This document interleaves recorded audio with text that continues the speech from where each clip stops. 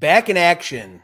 Sheffield Shuffler, Playmaker, Lost in the Shuffle. It's Tuesday, 7:30 Eastern Standard Time. So that means it's Pete and John from Sheffield Shuffler doing our Lost in the Shuffle podcast. John, what's up, my man?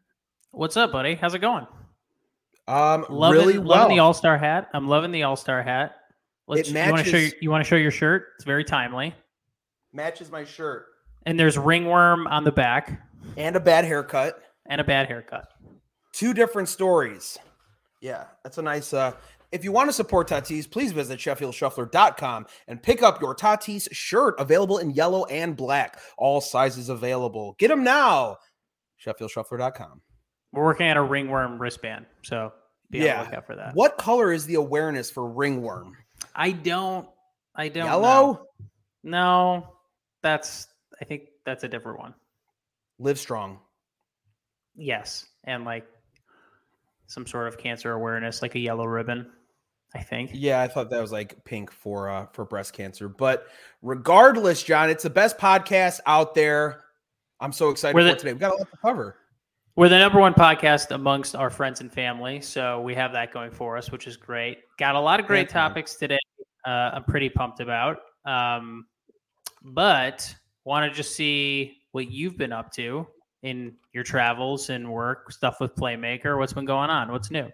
I haven't traveled anywhere recently since we talked last from the Miami trip. I am going to Milwaukee on Thursday for a bachelor party. So nice. I will be flying into Milwaukee, then driving another 2 hours up north in Wisconsin. I know you're familiar with Wisconsin area. I believe it is near Red Granite. I believe it's near there. If you know what that is, it's a little bit farther north. So I'll be there for a bachelor party. It's like a cabin feel. We got a bunch of cabins. There's like 30 guys, dude. Never been to a bachelor party with 30 dudes. That's a lot of man meat. Are you guys all staying at like some house or something? Some cabin? No, it's like 5 cabins. Like we all got like 5 cabins. Jesus Christ. So like 30 dudes, 5 cabins, 1 cup. Dude, you got to film your exploits. Get some of that. Throw that up on the Instagram, on the stories. Oh, absolutely. I'm hoping that they'll provide a lot of good content for us.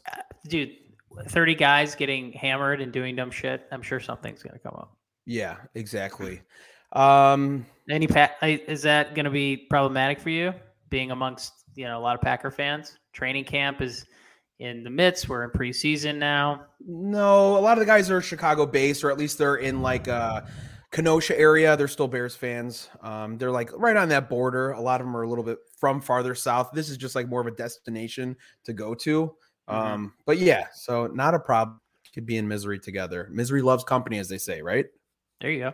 Sweet, dude. That's awesome. That'll be great. Yeah. I'm actually going to Seattle at the end of this week. My sister-in-law is getting married, so we'll be in Seattle for like 10 days, which is pretty sweet. Days. Wow. It's a long time. I don't know if you've ever been, but Seattle, the Pacific Northwest in general, is absolutely gorgeous. So I always look forward to going up there. So that'll be awesome. Any plans for like a Mariners game? Stay in town? No, that's kind of like I'm working. You got a wedding. I'm working most of it, and then the days that I'm off, my wife is a bridesmaid, so I'm on my son duty. So basically, I'm literally kind of like a babysitter, essentially. Sure. Yeah. So it'll be really fun for her. It'll be fun for me too, but it will also be a ton of work. But excited to go, and and then come back, and then it's like Labor Day weekend and football season. Oh my God, I didn't even think. I have my neighborhood fantasy league that I signed up for. I signed up for the competitive league. You saw it. Remind people, you saw a sign in somebody's yard, right? Yeah, it said, "Hey, if you're new to the neighborhood, sign. If you're a part of this neighborhood, text this number." And and so my wife is like, "You should do it. Get to know the neighbors." So we just moved in a couple weeks ago, so that should be fun. I got my Packers flag. It just got delivered today, so I'm just gonna let the neighborhood know establishing dominance. What's up, and that I mean business. And then I just saw a Twitter post today. Rodgers, had a sweet play to Sammy Watkins. So already I'm seeing great highlights from training camp. Haven't seen any from Justin Fields, unfortunately. Also didn't have really a great game against the Chiefs past week. My wife made me watch that game, which was terrible. Brutal. And a nice segue into one of our first topic is the field turf of Soldier Field, which yes. I don't know if you are aware, is abysmal. Rogers has talked about it several times that it is one of the worst turfs in the league. And I guess it's a sod problem. So they got new sod. I was listening to the radio today. And sod, apparently with this types of sod, it produces a lot of sand. So Soldier Field before the Chiefs game. And this looks like, a tee box or a fairway that hasn't been well kept for like 5 days straight. I mean, it's just terrible. I think they said Cairo Santos, their kicker, tried to simulate what it was like kicking Soldier Field by going to like some shitty like schoolyard and just kicking off like rock and dirt and sand. So like that's how he's preparing to kick. Well, John, when you don't have any kind of money in players, I mean, you really don't have to worry about your investments getting hurt. Basically, it's just a win-win in hoping that the opponents would get hurt, right? Because there's no money on the field. They don't spend it on O-line. They don't spend it on wide receivers. So what are you really losing here, right? Is it bad that I'm shitting on the Bears the whole time? I mean, you're not wrong. So you got a place for it. All right. So they also hold concerts there all the time. So, I mean, like that's another thing is like, it's not just the field. But they explained it too. So I guess the park district runs it. And they own the stadium, correct? They own the stadium. And therefore, they don't really care about player safety in general or just like a good playing field. Like that's not the top of the priority list. The top of the priority list is like how many big bands and acts can we get in here and make a lot of money. And frankly, we don't really give a shit about the field. And so that's really what they do. And they take no consideration to player safety or aesthetics or performance. Like they don't care. It has nothing to do with them. Versus if the Bears owned it, that'd be something different, which is one of the selling points, I believe, to try to go to Arlington Heights. Right. Bigger stadium, more space, and basically more control over, those types of decisions and revenue. Right, exactly. Yeah, the city owns it, so they get a cut from everything. They're kind of in charge of it's out of the Bears' hands a lot of the time. So, yeah, it's always been a shitty conditions. You'll see it obviously later in the season after it's been worked over for a couple of weeks too. Guys, get hurt a lot. It's just that's just how it is when you come to Soldier Field, right? You really got to have your feet under you. Blow out a knee. Yeah, it's going to be a rough season. Speaking of that, I have a couple of baseball things I want to talk about, but I want to talk about Aaron Rodgers' appearance on Part of My Take. Big Cat obviously is a huge Bears fan, so I watched it. Did you watch it?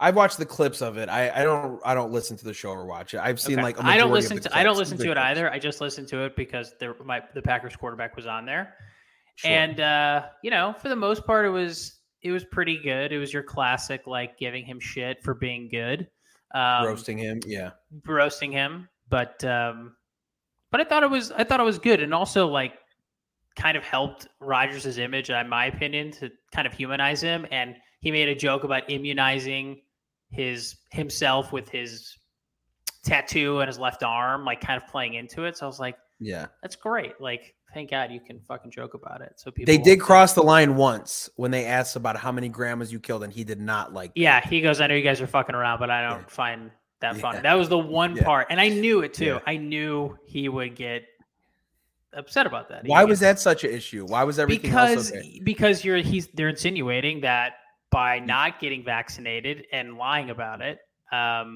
or misleading people, please, that he was endangering people, that he was putting people in danger. So he was like, no, I'm not playing that.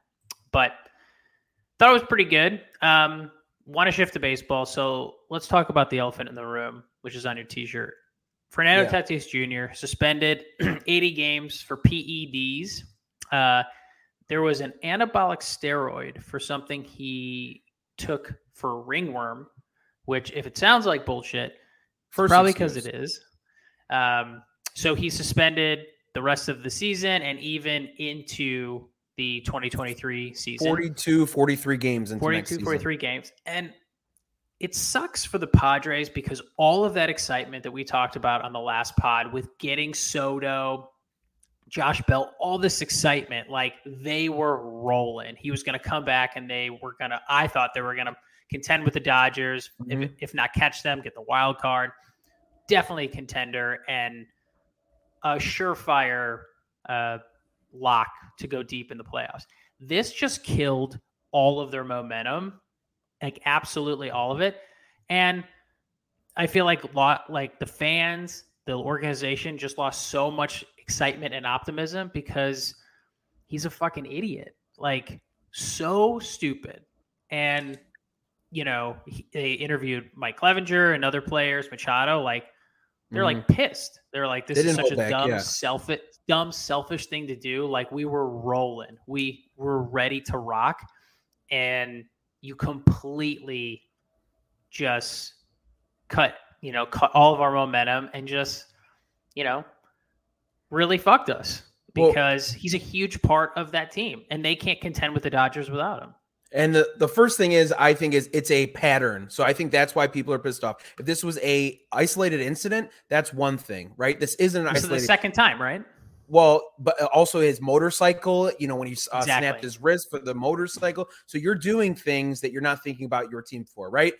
Then you get popped for this PED thing. And not only does that affect you this season, for the rest of his career, that's always going to be tainted. So, and we'll get to what some A-Rod said with Jeter, but that is going to taint his future. No matter what happens to him, it's always going to be like, remember, in that season, pop for PEDs, might not even go to the Hall of Fame anymore because he's already associated with that. So that's one thing. It's a pattern of behavior coming from this young player who just got paid and got a big contract, and you're not being on your best behavior. Number two, it's terrible for baseball because, like you said, it's going to help the Padres contend with the Dodgers. And who doesn't want to see that? That is great for the game of baseball. Having these superstars, he's a superstar of the game. He's very recognizable, plays for a great team. He's very good. So terrible just for the game of baseball, because we don't get to see one of the superstars. Haven't seen him all year and won't see him into some time of next year. Bad decision. And then tell me about this too, John. That was excuse number one, ringworm. Now his father comes out and said there was an infection from a haircut. You heard about this? I did hear that. I saw he tweeted about it. I saw that in a tweet. Yes. So that was another excuse. Yeah. So now it's not ringworm. Now it's a haircut. An infection from a haircut. Well, it's bullshit, and we obviously know that. And it sucks. How many infections have you gotten from a haircut? 0. Okay. And if I would think I would know if I took an anabolic steroid. Like, dude, this is a very serious, like, strong performance enhancing drug. Like, this is an anabolic steroid. So there's no way he didn't know about it. And I've looked into this, and I've also listened to podcasts. There is an extensive, like, checkpoint and way for the organization or their doctors or their wellness staff to ensure that any substance they put in their body is okay. There's a laundry list of products that are okay and not okay. And if you have any shred of doubt, you check with your staff. They have an army of people to help them with. So this whole thing is shady, and it's terrible for baseball. This guy was on the cover of MLB The Show, 21. He's one of the most exciting and top players in the major leagues. So this is terrible for marketing. This is terrible for the sport. And then also, too, he has to live with this the rest of his career. We talked about this a million times. Baseball fans are active fans. Okay, there are no passive baseball fans. There are passive football fans who play fantasy football and just check in and want to play fantasy, but they have no interest in the sport and they really don't follow it. You either love baseball or you don't care about it at all. Right. And because baseball does not have any passive fans, they have strong, a strong group of active fans. They forget nothing. They remember everything. We remember the 56 game hitting streak. We remember,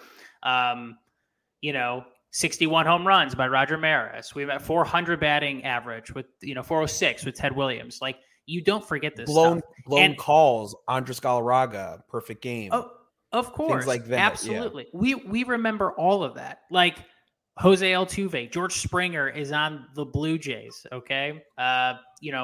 We don't like anytime I see George Springer, I think of the cheating Astros. Okay. I think no one will ever forget, like the Astros in 2017 won the World Series. It doesn't mean anything because they cheated. It means nothing. And the rest of Alex Bregman's life and Yuri Gurriel and that whole team, anytime people talk about them, the first thing they're going to think about is that they cheated. It won't be the World Series. It's like Bonds, like Bonds is a prisoner of the Bay Area. He cannot go anywhere because he is not safe. Once he leaves San Francisco, he is public enemy number one because nobody thinks about his home runs or his Gold Gloves or all of his amazing stolen bases, all of his amazing achievements. They think about that he lied and that he cheated, and that he was an asshole the entire time. I think you get some grace if you come forward and accept that you were being dumb. If he came out and said, Andy Pettitte owned it. Right. I mean, you could, yeah. He also turned in Roger Clemens, turned on his boy and told him he was like, yeah, he was using steroids, but that's something else. But if he were to come, that's probably because Clemens was a dick too. Probably, yeah. Dude, and we saw some of that in the doc. But if you were to come out and say, I fucked up, I was trying to accelerate my rehab by taking these steroids, like I think he would get a little bit more grace as opposed to not giving up, like constantly lying, coming up with another story. Like that's the stuff that, don't call me stupid. You know what I mean? Like we're not stupid. So when you keep saying, oh, it was a ringworm, or actually it was a haircut, you're just fabricating these lies to make yourself that you're not responsible, as opposed to just owning it. I think there comes a lot more grace when you do own it. Of course. It's so much better to just acknowledge, be like, yep, I took performance enhancing drugs. That's the problem with A-Rod. First of all, he's a liar and just sucks in every way imaginable. He tries to ingratiate himself to the public. He's like, "Oh, I'm cool. I'm just like you," and that was so obvious during the Jeter doc, and we'll get to it, or his interactions with Jeter. Like, they're not cool, and Jeter's looking at this guy like, God, this guy's trying so hard for people to like him, and they just don't. And that was the issue with him in steroids. Like, he eventually came forward, but after getting caught completely, right. And people people don't respect you. And same thing with Pete Rose. Pete Rose should have just come clean, like, yeah, I bet on baseball. And he just never did. And he dug himself deeper and deeper into a hole. So if any of these players get caught cheating, like just like, yep, I own up to it and just acknowledge it and move on.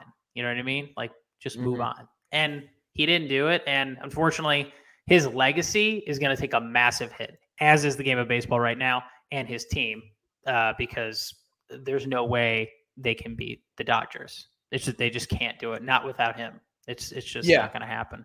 So opposite side of someone who is not coming back. How about somebody that is looking to come back? Did you see Bryce Harper was taking some hacks in the batting cage? Saw that on Instagram. Dude. Looking nice. He's back, so he's taking some hacks. How cool is that, dude? The guy breaks his thumb, comes back, gets pins put in, taken out, and now he's already coming back. That's a guy. I mean, dude, if you don't want to play for him, if he's not like a great teammate, you can call him an asshole, you can call him cocky, whatever. But that guy's he's a gamer, man. He's a ball player. He wants to play. He's in there grinding. He could have easily said, thumbs broke, taking the rest of this year off. I won MVP last year. This guy knows, like, our window is there. The bullpen got fixed. We got a new manager running the show. They need my help. I need to get back. And I respect the hell out of that. I think that's awesome. Yeah, absolutely. And, you don't have to be best friends with everyone on the team. Like, if I was on the Phillies, like, would I hang out with Bryce Harper? Will we have similar interests? I don't think so. Ideology might not be the same, but I totally respect him as a player. He works his ass off. He is such a good teammate. He plays hard and he wants to win. And that's all I ask from a teammate, is that you support your other teammates, you work hard, and you come to win. And that dude has always been like that since he was 19 with the Nationals, like going balls to the wall, trying to stretch a single into a double, running hard, hustling, I'm a huge Bryce Harper fan and would love him on that team. And you look at the cast of characters with Schwarber and Castellanos, like those guys are hard nosed and they have an edge to them. And I like everybody on that team. So that will be super exciting to watch. This just dropped not too long ago on Twitter, but so there was going to be a bobblehead giveaway for Fernando Tatis Jr., but since he is suspended, they're going to do a Juan Soto City Connect jersey giveaway, which will be awesome. Probably. Yeah, that's even better. At least I would wear that. Me too. Cool. I want to touch on this, and I probably should have just kept sharing my screen, but I don't know if you saw this, and you might have, but infielder for the Pirates. Oh yeah. So he was sliding. Rodolfo Castro, Pirates infielder, was sliding into third base. John, can you share, or is it just me? Can you not see it? No, I can't. I just didn't know if you were able to share. I'm sharing, yeah. Oh, no, okay. Never mind. Can you see it? Yeah, I didn't know if you were able to put it up on the screen or if I was. I'm doing it. Oh, okay. All right. Yeah. So Pirates infielder Rodolfo Castro was suspended 1 game and fined for violating MLB's policy when he played while having a cell phone in his back pocket. So he slides into third base and the cell phone comes out of his pocket. Mm-hmm. So I can't imagine how much he got chewed out by the manager for doing that. And then I wanted to ask you, well, he got suspended, but behind closed doors, what was that conversation like? Which would have been very interesting to see. But I want to ask you, has there ever been a time where you were not playing, riding the bench, and you were kind of not paying attention and dicking around and doing other things while you were on the bench? Well, John, first off, I never rode the bench. Okay. I'm an all-star athlete, famous first baseman. That's different. I definitely rode the bench. So I can definitely relate to this. I was like, oh man, if there were cell phones back in our playing days, like an evolved iPhone, I would 100% be on my phone. Yeah. Here's the thing. What is he doing though? Are you tweeting? Are you texting? There's take it out of your pocket and just toss it on the bench. You know what I mean? Put it anywhere. There's a million places to hide something on a Major League Baseball bench. There's seeds. There's gum. There's a million gloves and caps. Put it under anything. Right, but what are you doing? Why do you need your phone when you're playing in a Major League game? Is he just gonna take a selfie, hit third base and just be like? I mean, I could see maybe you're a rookie or something. Yeah, like you said, you're on the bench, and I want to take remember this, my first game, something like that. That would make sense. But yeah, to have it in your pocket, running the bases, I don't know what you're doing. You can't tweet. If you tweet, that's time stamped. Everyone's gonna see it. They're gonna know. Right. Oh, this guy was on his phone. He's in the middle of the game. What's going on? Texting, I don't know if he's trying to set something up after the game. But yeah, it looks ridiculous. I've never seen that before. That's something that you'd see in high school, obviously. Not something you see Major League level. Yeah, another learning experience, but I think it's just a testament to how connected we are to our phones, and even Major League Baseball players can't get enough of fucking internet and iPhones. I'm with you. I'm 100% addicted to my phone. It's terrible. People were like, would you rather lose items or whatever? And the phone was the last thing. I can't lose my phone. Because your phone's everything. It's food, transportation, communication, work. It's everything. Entertainment. You can literally do entertainment. You can literally do everything from your phone. It's ridiculous. I mean, when was the last time you took a poop without your phone? Dude, it's one of my favorite things. Right? Yeah. When's the last time you went to the bathroom without your phone? Never. I always get those red marks on my kneecaps because I'm always bending over watching my phone. I get it, dude. Right? I get it, man. I want to talk about fantasy football. So we talked about it a little bit. There's been. How excited are you, dude? I'm excited. I love baseball. Obviously, it's our favorite sport. It is the dog day of August, so I'm all right. I'm excited. Like, there's a great game tonight. White Sox, Astros. Yes. So, like, Dylan Cease versus Verlander. I'm pumped about that. The game's about to start right now. So that will be fun and exciting. And plus, the White Sox are playing a little bit better baseball, so those games will be competitive. So, like, I'm excited about that. But outside of that, I'm like, all right, I'm kind of getting the football bug back. I'm like going to be in this neighborhood league. I'm already in a family league.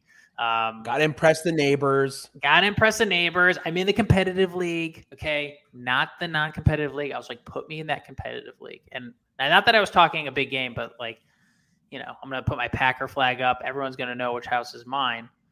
So I got to bring it. And there's been a million power rankings everywhere. So I wanted to talk to you about, so I have the Ringer fantasy football rankings, and I want to share them, but I also, do you want me to share them, or I kind of wanted to just get your thoughts on who your top 3 picks would be. And if you don't really know, I can share them with you. I don't want to like give it away right now, like what the Ringer had, but if you had to guess the top rankings for 2022 fantasy football, who are the top 3 picks that they had? Well, I have the link pulled up right now, so I'll already tell you. I have it pulled up. Oh, okay. And I see, obviously, I think, Jonathan Let's talk Taylor. About it. Yeah, so I think Jonathan Taylor, clear cut, number 1. You know what you're getting. You're getting a healthy running back. You're getting a lot of upside. You're getting a very strong O-line. Healthy. You're getting a very good O-line. You have a new quarterback in there who can throw, who's going to open up the run game. I think that's right there. Number 2, it looks like Christian McCaffrey. I made a video about him today, actually. I'm kind of poking fun that, a lot of fantasy owners can't stay healthy. Fantasy owners kind of want to fade him. But I think this is a position, John, where it is go big or go home, because you can't say that he is not one of the most, if not the most valuable running back, especially in a PPR league. I totally agree. Here's something that's underrated about running backs, and something you should really take into account when you're drafting a running back. Can they take a hit, and how do they take big hits? I feel like McCaffrey gets smoked. I feel like when he takes a big hit, it really jars him. I feel like nobody ever gets a big hit on Jonathan Taylor, and I think he's such a smooth running back, and I feel like no one really gets a good shot. He bounces constantly off of people. Now, that doesn't guarantee they're going to be like totally healthy, but every time I see, like when I first saw Christian McCaffrey, I was like, wow, this dude's awesome. He's electric. But I saw him take a couple big hits, and I was like, ooh, I don't like that. There's wide receivers like that. There's other players like that I'm like, they just give me pause to draft them because I'm just not confident they're not going to take a big hit. I drafted Derrick Henry last year, who was awesome, and I would have been a definite threat in my league. And then he broke his fucking foot, which was like not because he didn't take a big hit. It happens, which is like a freak accident. But I would draft Derrick Henry again because I think that's kind of a freak thing. Chris McCaffrey, for some reason, I just don't trust it. I just don't think that dude is going to be healthy. But to your point, it's a gamble. And if he is healthy, he's going to get you points. That upside is very big. He's a stud. He can catch. There's so many yards after the catch. He'll get you a lot of really great receiving yards. And I could see Baker finding him like out in the backfield and like, kind of like little ins and like short passes in the flat. Number 3, Justin Jefferson. Yes. That's easy. Justin Jefferson and Cooper Kupp. I'm like, yeah, those are no brainers. Austin Eckler, number 5, running back, Chargers. Derrick Henry 6, Jamar Chase 7, Najee Harris 8, Dalvin Cook 9, Joe Mixon 10. One thing I wanted to cover with the Cooper Kupp and Justin Jefferson. Cooper Kupp has a lot more competition at the wide receiver position. Allen Robinson is playing with the best quarterback he has in his entire career, right? Yes. So you got to expect some kind of upside, higher target share going to. He's a good wide receiver, and he really hasn't had a good quarterback his entire career. So I think this might be a spot if you're looking for high upside on these wide receivers. I don't know where he's going exactly, but that's got to be good. So, I mean, I'm assuming some target shares are going to be taken away from Cooper Kupp, especially you can scheme up anything against a wide receiver for sure, but especially how he carved up defenses last season. They got to come in and seriously take a look at that and make sure you're not going to get beat by Cooper Kupp. You make someone else beat you, right? Justin Jefferson has a lot different competition as far as that wide receiver core goes. And he plays it. Justin Jefferson also, and our teams are in the NFC North. The NFC North is a much less competitive conference division than the NFC West. It's not even close. Right. You know what I mean? So he has more competition out there. And I think Justin Jefferson, Cousins looks for him a lot. I drafted Thielen a couple years, last couple years, who's been solid, but Jefferson just was a monster. Like, he's so good. Yeah, I think he's done. I think there's going to be no value for him coming up on this season. Yeah, he kind of faded last year for me. Hey, let me ask you this question. Have you ever won a fantasy football league? I've never won at any year. I got first year I ever played in 2014. I got second place because Rodgers won the MVP that year. He threw like 40 touchdowns. But that's the closest I've ever gotten. My wife won her second year in our league and then came in second last year. She's like, awesome. We know who wears the pants in that house. Yeah, but you know what? I draft her team, which makes absolutely no sense. I help her draft her team. But she sets the lineup. Yeah, but then she'll ask me my opinion, and I will help her, and then she'll talk shit for beating me, and I'm like, the only reason you drafted him was because I told you to do that. One year she was like, should I get Patrick Mahomes? This was like in 17 or 18, whatever. He was like just coming out of Texas Tech, and they had gotten rid of Alex Smith. They were committing to Mahomes. I go, get this guy. He's good. Like, he's really good. And I'm just like, the only reason you're winning is because I helped you draft your team and I'm setting your lineup for you. Did you already get your place in where you're drafting? No, not yet. What about you? No. Wait, so have you ever won? You ever won? No, I've came in second multiple times. And it's usually, that Christmas game is always very exciting because that's usually championship week. Yep. And I faced, the Christmas game, I went against Alvin Kamara when he had 5 touchdowns in one game. Dude, that's a guy I always say I'm going to draft, and I never draft, and then I watch him on Sunday. A monster. He's so good. He's incredible. I came in second that season when he went off on Christmas. So that one hurt. But hey, second, you're still getting money. It's still, still a trophy on your record. You get those little silver trophies, whether you're with, ESPN or Yahoo or whatever. But I like this list. Is anybody stand out to you or someone that you're targeting? I mean, the first, 20 picks is pretty much like they're no brainers. You know what I mean? I think obviously the where you win is where you win off of health. And then anybody in the later rounds. That's where leagues are won. I think Tyreek Hill is pretty high on this list for 21, considering he has Tua throwing to him. I feel like that's way too high for him. And that's ahead of Mike Evans, ahead of T. Higgins, that's a lot Keenan of credit Allen. to Tua. Yeah, that's way high, in my opinion. Yeah. Some guys I see here. I'm looking forward to seeing AJ Brown. Obviously, I like what I saw off of Jalen Hurts. I don't know if you watched the first preseason game, but he drove 7 plays, 80 yards down the field for a touchdown in their first drive, which I thought was pretty impressive. And I can't decide if he's good. Dan Orlovsky broke down that play and kind of walked through his progressions, his reads, what the wide receivers are supposed to clear out the safety in the middle of the field to get this little soft patch for Dallas Goedert. And he puts touch on the ball instead of leading him where the ball was supposed to be. Just like a lot of cool breakdowns for that drive, at least. So it's exciting to kind of see him develop, because who doesn't like those quarterbacks? They're mobile, they can throw. And it's just, they're fun to watch. Who wants to watch someone sit in the pocket? Like you've mentioned on this podcast before, how boring Tom Brady is sitting in the pocket, right? He's so boring, which is amazing at how successful he is. Like, just such a credit to how quickly he can process information and see if like a guy's blitzing and just audible at the line. Like, he's so good at audibling. knows everything that you're doing. Some of the most fascinating thing for Brady is to watch him pre-snap.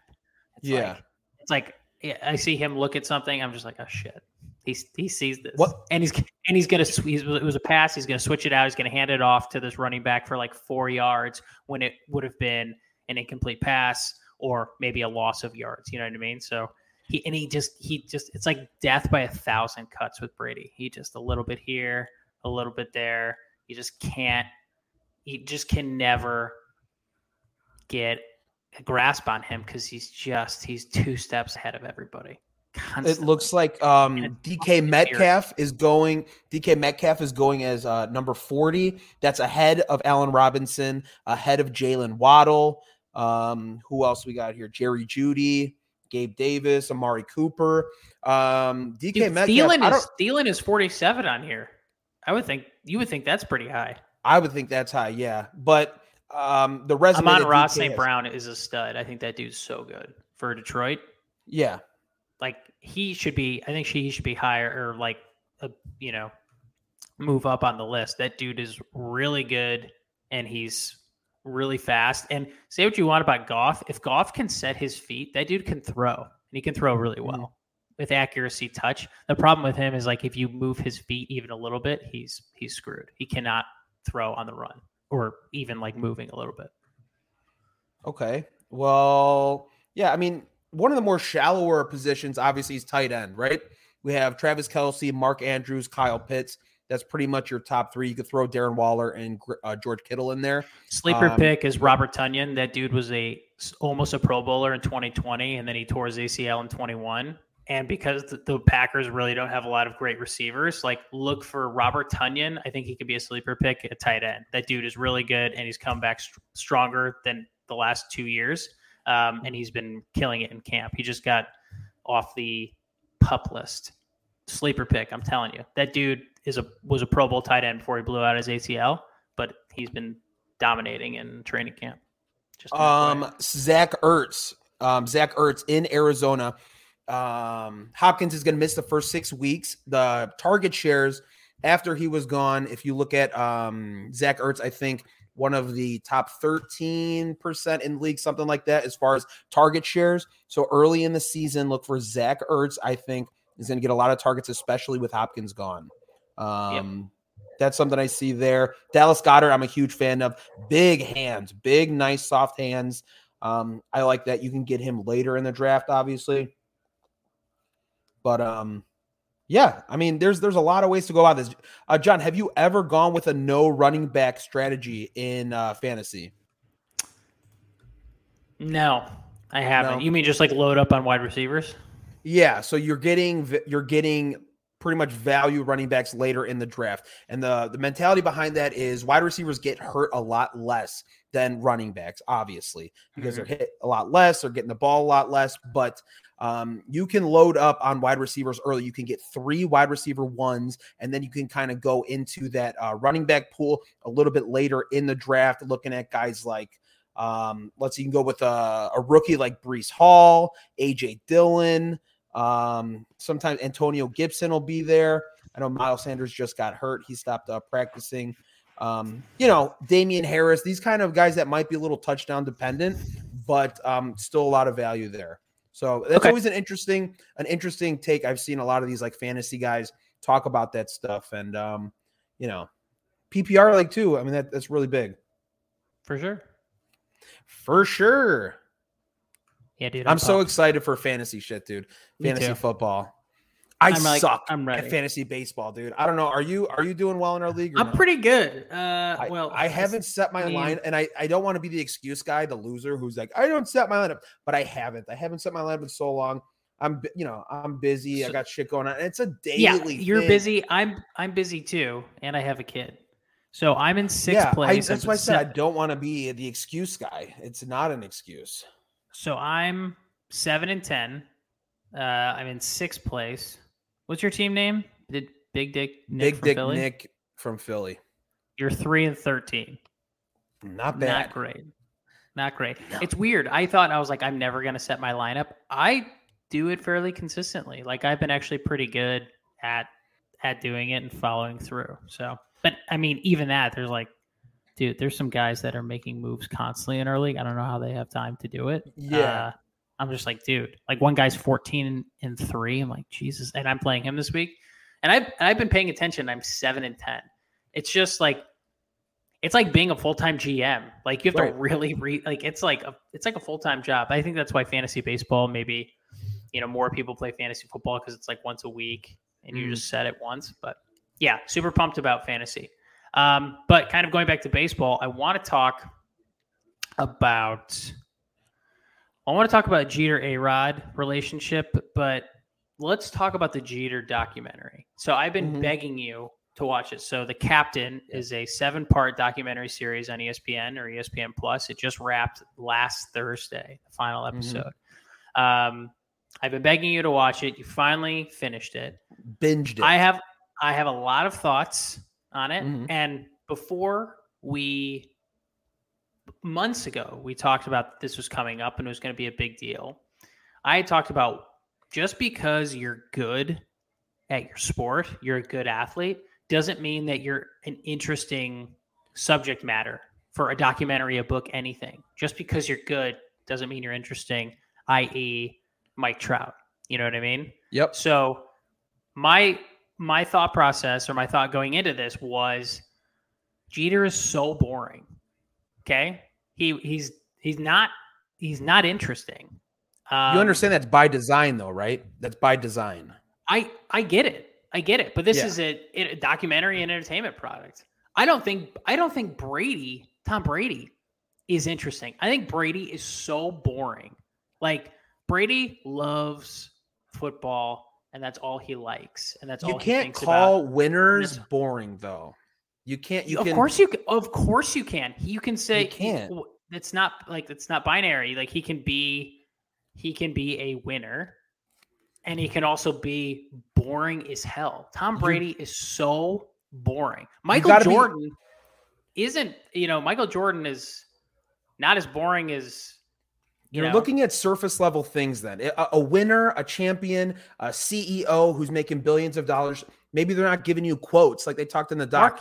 Mark Cuban is not boring and he is super successful. That would be a fascinating subject of a documentary. This Jeter documentary is so fucking boring. I watched 7 episodes of it. I learned nothing about him. Nothing. Not a thing other than he really wants to win. That's the only thing I learned. I'm like, he kept everything very shielded from the media for certain reasons too. And he goes back to his childhood. Now we have an insight documentary. I learned nothing. Great. He was blasé to the media, giving them bullshit quotes. Okay, great. Your career is over. What do we not know about you? Nothing. The guy won 5 championships. You talk about his childhood with the eyes on him and why he feels like everybody's watching him and he's got to watch his P's and Q's. He's come from a multiracial home and the instances that he grew up with that. The fact that he has won the amount that he does, the way he goes about his work, you can look at it and say it's boring, but the way that he goes about his work, the tweaks that he had to make as he got older, those are things that you don't look at. It's like we had a discussion with Brian Cashman because nobody wanted to tell Jeter he needs to change. You need to be more quicker. You have to work on your arm strength, certain things like that he's like, wow, they actually came to me. And, the arbitration stuff, you don't know what goes on behind the doors in arbitration until something like this, which was really cool. And how about the people involved? The woman who was with the Marlins, the one of the first woman in the front office was a part of his arbitration. You know what I'm talking about? Yes. Yeah. Those things. Yes, I didn't know she was part of the arbitration, but I knew he made her the first GM of the Marlins. But again, tell me something in it. When I watch a documentary, I want to find out something that I didn't know. That OJ documentary, Made in America, was like one of the greatest documentaries I had ever seen. I learned I know so much about the OJ trial, and I learned so much about OJ, the LAPD, so much that I didn't know. It blew my mind. I knew 98% of the information in this documentary. Most of it was just recapping Jeter's career. And spoiler alert, I saw it. I watched it in real time. I will say, you must have followed him pretty closely if you knew everything. So, of course, I'm a baseball fan. All I have to do is watch the game. I thought here's the number. Here's the one thing. It was ACS, in episode what's up, 1. man? The last couple sucked in my opinion, but the one interesting thing I thought was the most interesting in the doc and something I didn't know. Gene Michael, his nickname was Stick.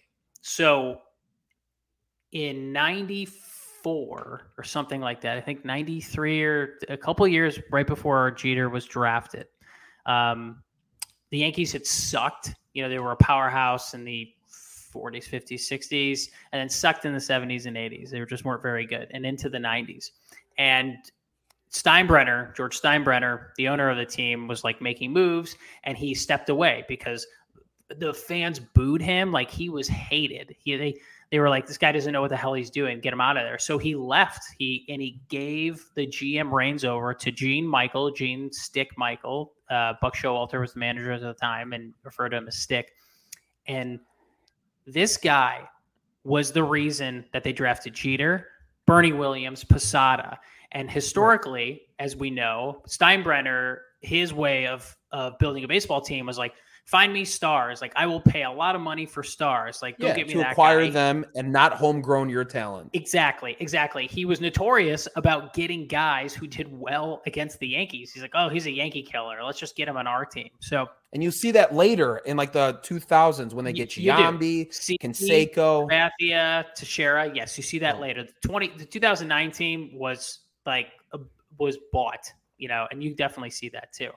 But the dynasty, the Jeter dynasty, Bernie Williams, Jorge Posada, Derek Jeter, Scott Brocious, Chuck Knobloch, the core. Paul O'Neill. The core, yes, Paul O'Neill, great call. The core of those players were drafted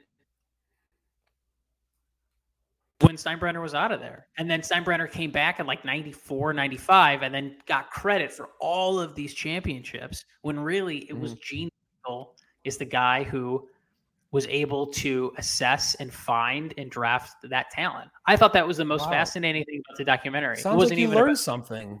Sounds like one you learned thing something. That was crazy. That was not the subject of the entire documentary. The last 2 episodes were so boring. Did you know how bad he struggled in the minors? No, but that wasn't that interesting. No. Everybody struggles in the minors. Who's amazing in the minors? Okay. Did you know the night that he went out to go to that party when he took out Hideki Matsui and he got put in the back page of the papers that he was out partying? Steinbrenner called him in his office and he's like, oh my God, I'm going to get in trouble. That day he named him captain. Yeah, that was kind of interesting. But there wasn't enough of those. There was like 3 semi-interesting things. I guess if you're not a Yankees fan or you're not a Jeter fan or whatever, I like Jeter. I like him. I follow the Yankees. I like the Yankees. Basically, it was like, hey, do you remember when the Yankees were good? Watch this 7-part documentary series. Yeah, and it was great. I mean, they ran baseball. I enjoyed it. It's kind of what I expected. I thought it was going to be boring because Jeter is boring, and it was. He's one of the greatest shortstops of all time, and he's a Hall of Famer, and he's a winner just like Michael Jordan and Tom Brady. I think just a recap. The recap on stuff was great. His last home game.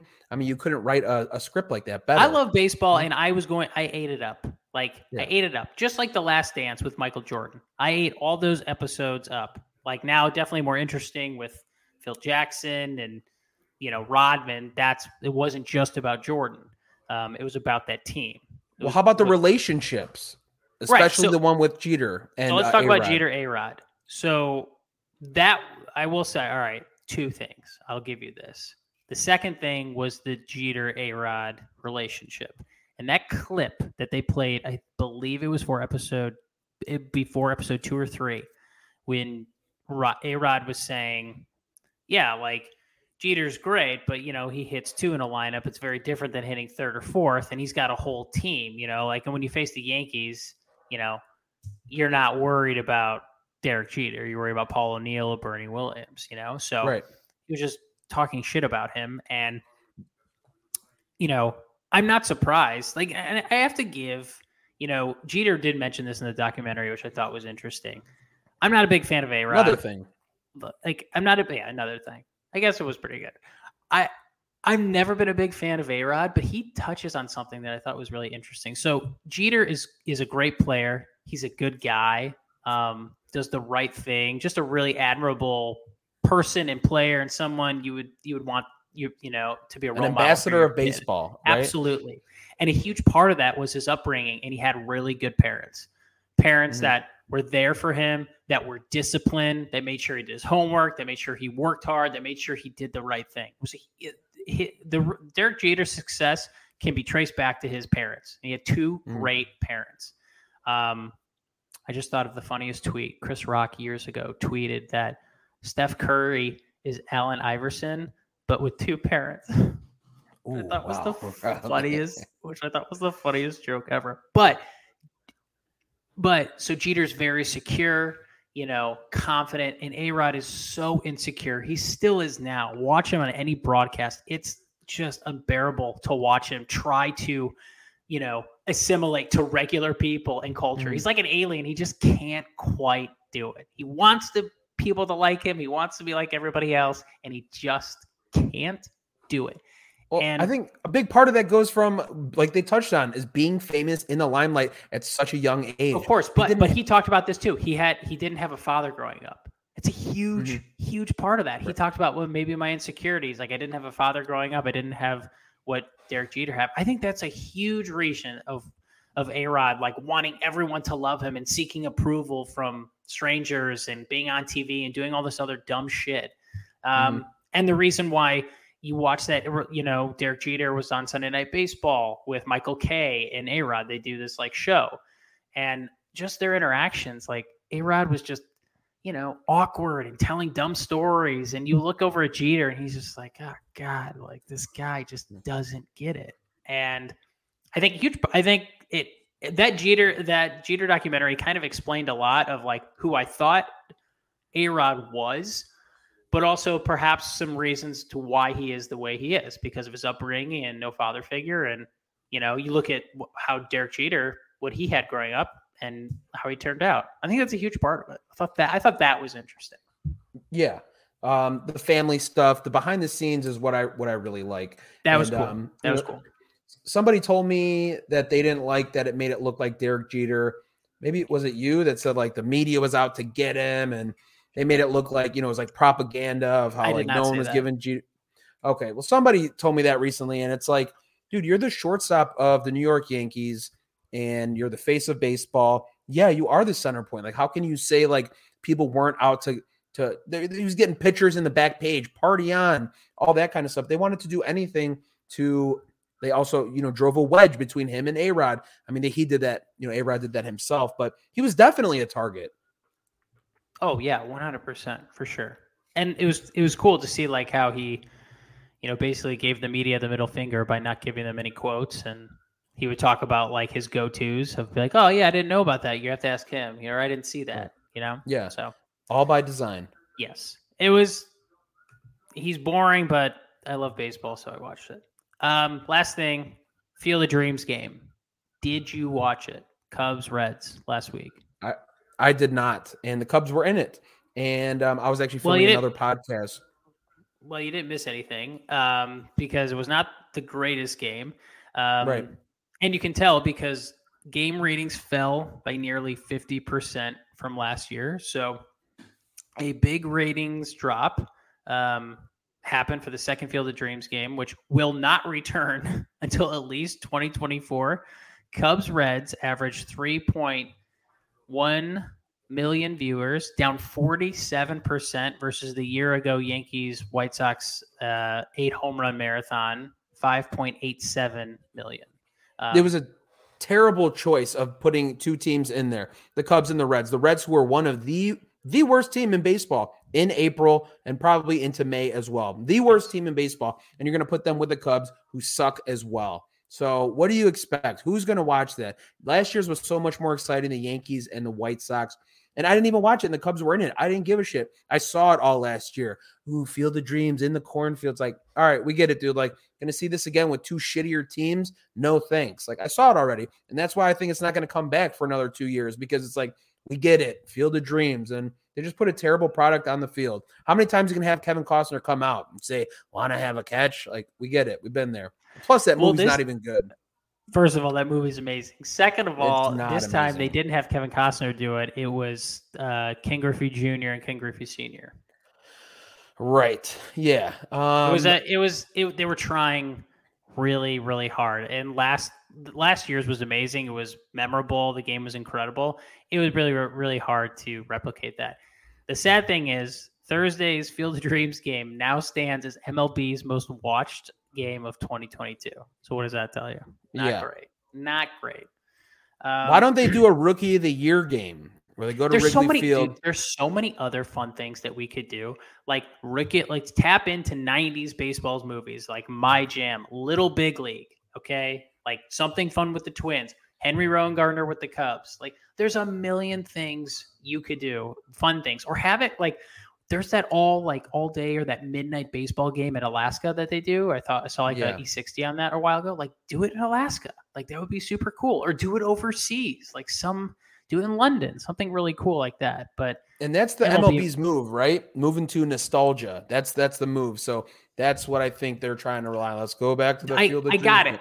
But they keep going to that well, and it dries up pretty quick. Like, all right, tap into Field of Dreams. Cool. That was awesome. Wow, that game was incredible. Like, what? You're never going to top that. Why do it again? You know what I mean? But that's how MLB marketing thinks. They're like, oh, this worked. Great. Let's just keep doing that. And they don't get it. They have people that just don't understand. I don't think social media, how marketing works, and I feel also they have no idea whatsoever how to tap into young people and how to resonate with them. So they just keep hammering their demographic, which is old 55-year-old white dudes. And here's an example, John. Here's an example. Narcos, the song that Edwin Diaz walks out to, top 5 on the playlist across the country. Because why? Because everyone knows when Edwin Diaz comes out. It's exciting. People want to see that entrance from him coming from the bullpen out into the stadium. He does his little shoulder shrug. Music comes on. That's electric. That's marketing. Everybody saw that video. It went all over social media. People loved it. That song is rated, very high on the charts. That's the stuff that they need to be tapping into because that's what people want to see. Totally agree.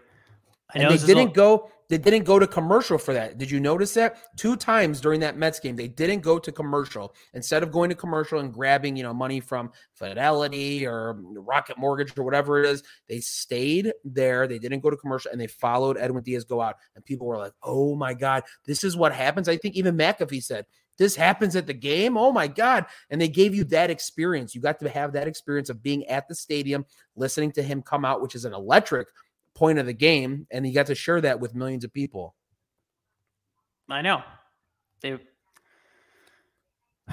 Major League Baseball, if you're listening to this, and let's face it, you probably are, please hire us for your marketing department so we can help you grow the game in a fun and engaging way. Thanks. Please do. Please do. Last thing, Manti Te'o, former linebacker for the Notre Dame Fighting Irish, maybe you remember that he had the fake girlfriend that died. Murdered, excuse me. So wasn't she murdered? Fake murdered? Oh, God. Dude, it was back in 2012. She was died or something. It doesn't matter. She was made up. She didn't exist. So there's a documentary on Netflix about it. I'm a huge Notre Dame fan. I didn't really care about it then. I don't really care about it now. I'm not going to watch, but a lot of people have been talking about it. Does that interest you at all? I'm seeing it right now. I'm going to watch the trailer and see about it. So what do? They dissect it and they talk about why he lied or what? Yeah. They're like, why did you do this? This is so answer about him being in college. I'm good. Wait, baseball movies. You don't like Field of Dreams. Do you like A League of Their Own? Yes, I think that's one of the better baseball movies. I agree. Actually, fun fact, out of all the baseball movies, so The Sandlot, The Natural, Bull Durham, A League of Their Own is still the highest grossing baseball film ever made. Number 1. The cast was electric. It's amazing. Electric. And they remade it for Amazon. So my wife and I have been watching A League of Their Own. It's on Amazon. There's 8 episodes. They're about an hour each. We watched it over the weekend. we stopped in after episode 4, and when my wife and I, if we like, like you go to your queue on your Apple TV, whatever, and when we're like mid episode, that's when we're not feeling it, and it's not great. Okay. Do they recap the movie, or is it a different storyline? It's a different story. Now, they still have the Rockford Peaches, which is interesting. So still the All-American Girls Baseball League in like 43. And what's interesting about it is that one of the main characters it's a black woman, and she's a really good pitcher, but they won't let her play. And they kind of give a nod to this very briefly in the movie with that foul ball goes. And there's like an area of black people and a woman, and they're like, hey, throw the ball back. And the woman just rifles a rocket like all the way to the backstop, or to Betty Spaghetti. Yeah. She's like, oh my God. I think it was to Betty Spaghetti who was pitching. No. Well, she threw it to Gina Davis. Oh, you might be right. No, it might have been Betty. I'm 100% right. She overthrew Gina Davis. You're right. To the pitcher, and she goes, ow. That's right. She goes right here. You're right. Yeah. Okay. Sorry. But so they talk about the Negro Leagues, and then they talk about, and then it's profiling on her and her experience and being African American in the 40s and wanting to play baseball and just not letting her do it. So she's a woman and she's African American. So that is interesting. And they go into the city of Rockford. So delving into like, the manufacturing industry and trying to get a job. And so like that part's really interesting. But also like none of them are athletes, which I don't expect them to be athletes, but it's bad. Like, is Jimmy Dugan still a drunk? No, it's played by Nick Offerman. Right, but is he like a drunk? No, he's not a drunk. So I feel like they really character. I feel like they really didn't know what to do with his character either. He's like this old, sort of into them, but not really, and then he's kind of into them. There's like no strong point of view from that character, which sucked. And the two main characters on the team are secretly lesbians, so there's like a relationship within the team, which is an interesting dynamic. But it's not super strong. There's not a strong point of view from the characters, in my opinion. And it just falls flat, especially after you've seen the movie. You have really high expectations. I like what they did with the story plot and delving some new areas. But if you ask me, would I recommend it? I would probably say no, because there's so many other things to watch, which is a bummer because that's one of my favorite movies. One of my favorite lines from the movie is when Tom Hanks was like, he's drunk on the bus and he wakes up and he's like, come here, baby. And he makes out with that, that ugly looking woman. I loved you in The Wizard of Oz. Yes. Yeah. That's awesome.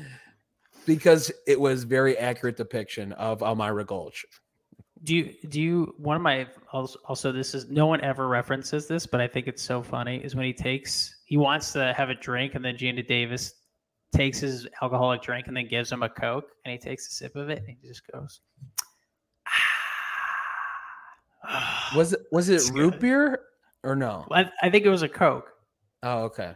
Yeah. That's just great. Dude, Tom Hanks is so like he's revered as this amazing actor, obviously one of the greatest of all time, but he's so funny, dude.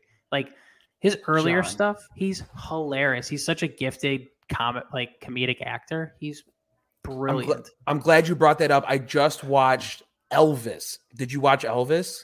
No, because I got shitty reviews. Oh my gosh. So yeah, it was just kind of like, it was kind of whatever. The casting, they casted Tom Hanks as like a German, like he was like the manager, and it was like comedic, not on purpose. He was like, hey, Elvis, we're going to go on tour. And it was just like, what? Like, that's Tom Hanks, and he's talking in this like weird German accent. And you're like, dude, you got to cast somebody else for that. You can't have Tom Hanks. Well, I think that might have been the first time Tom Hanks ever wore prosthetics, right? Like, I can't remember another movie where they like altered his appearance. I can't. Is there any movie? I don't think so. I mean, I'm sure he's been. Good point. Yeah, he looked nothing like Woody. No, he looked more like Woody than he did the Elvis character. Yeah, this German guy.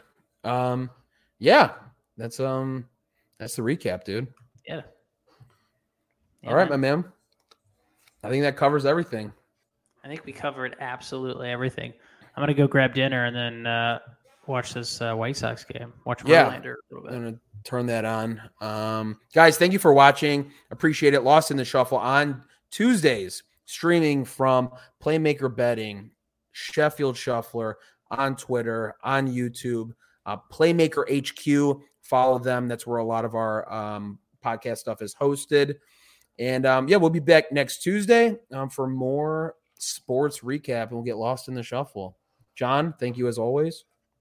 Thanks, everybody. Talk to you later. We'll see you later. Peace.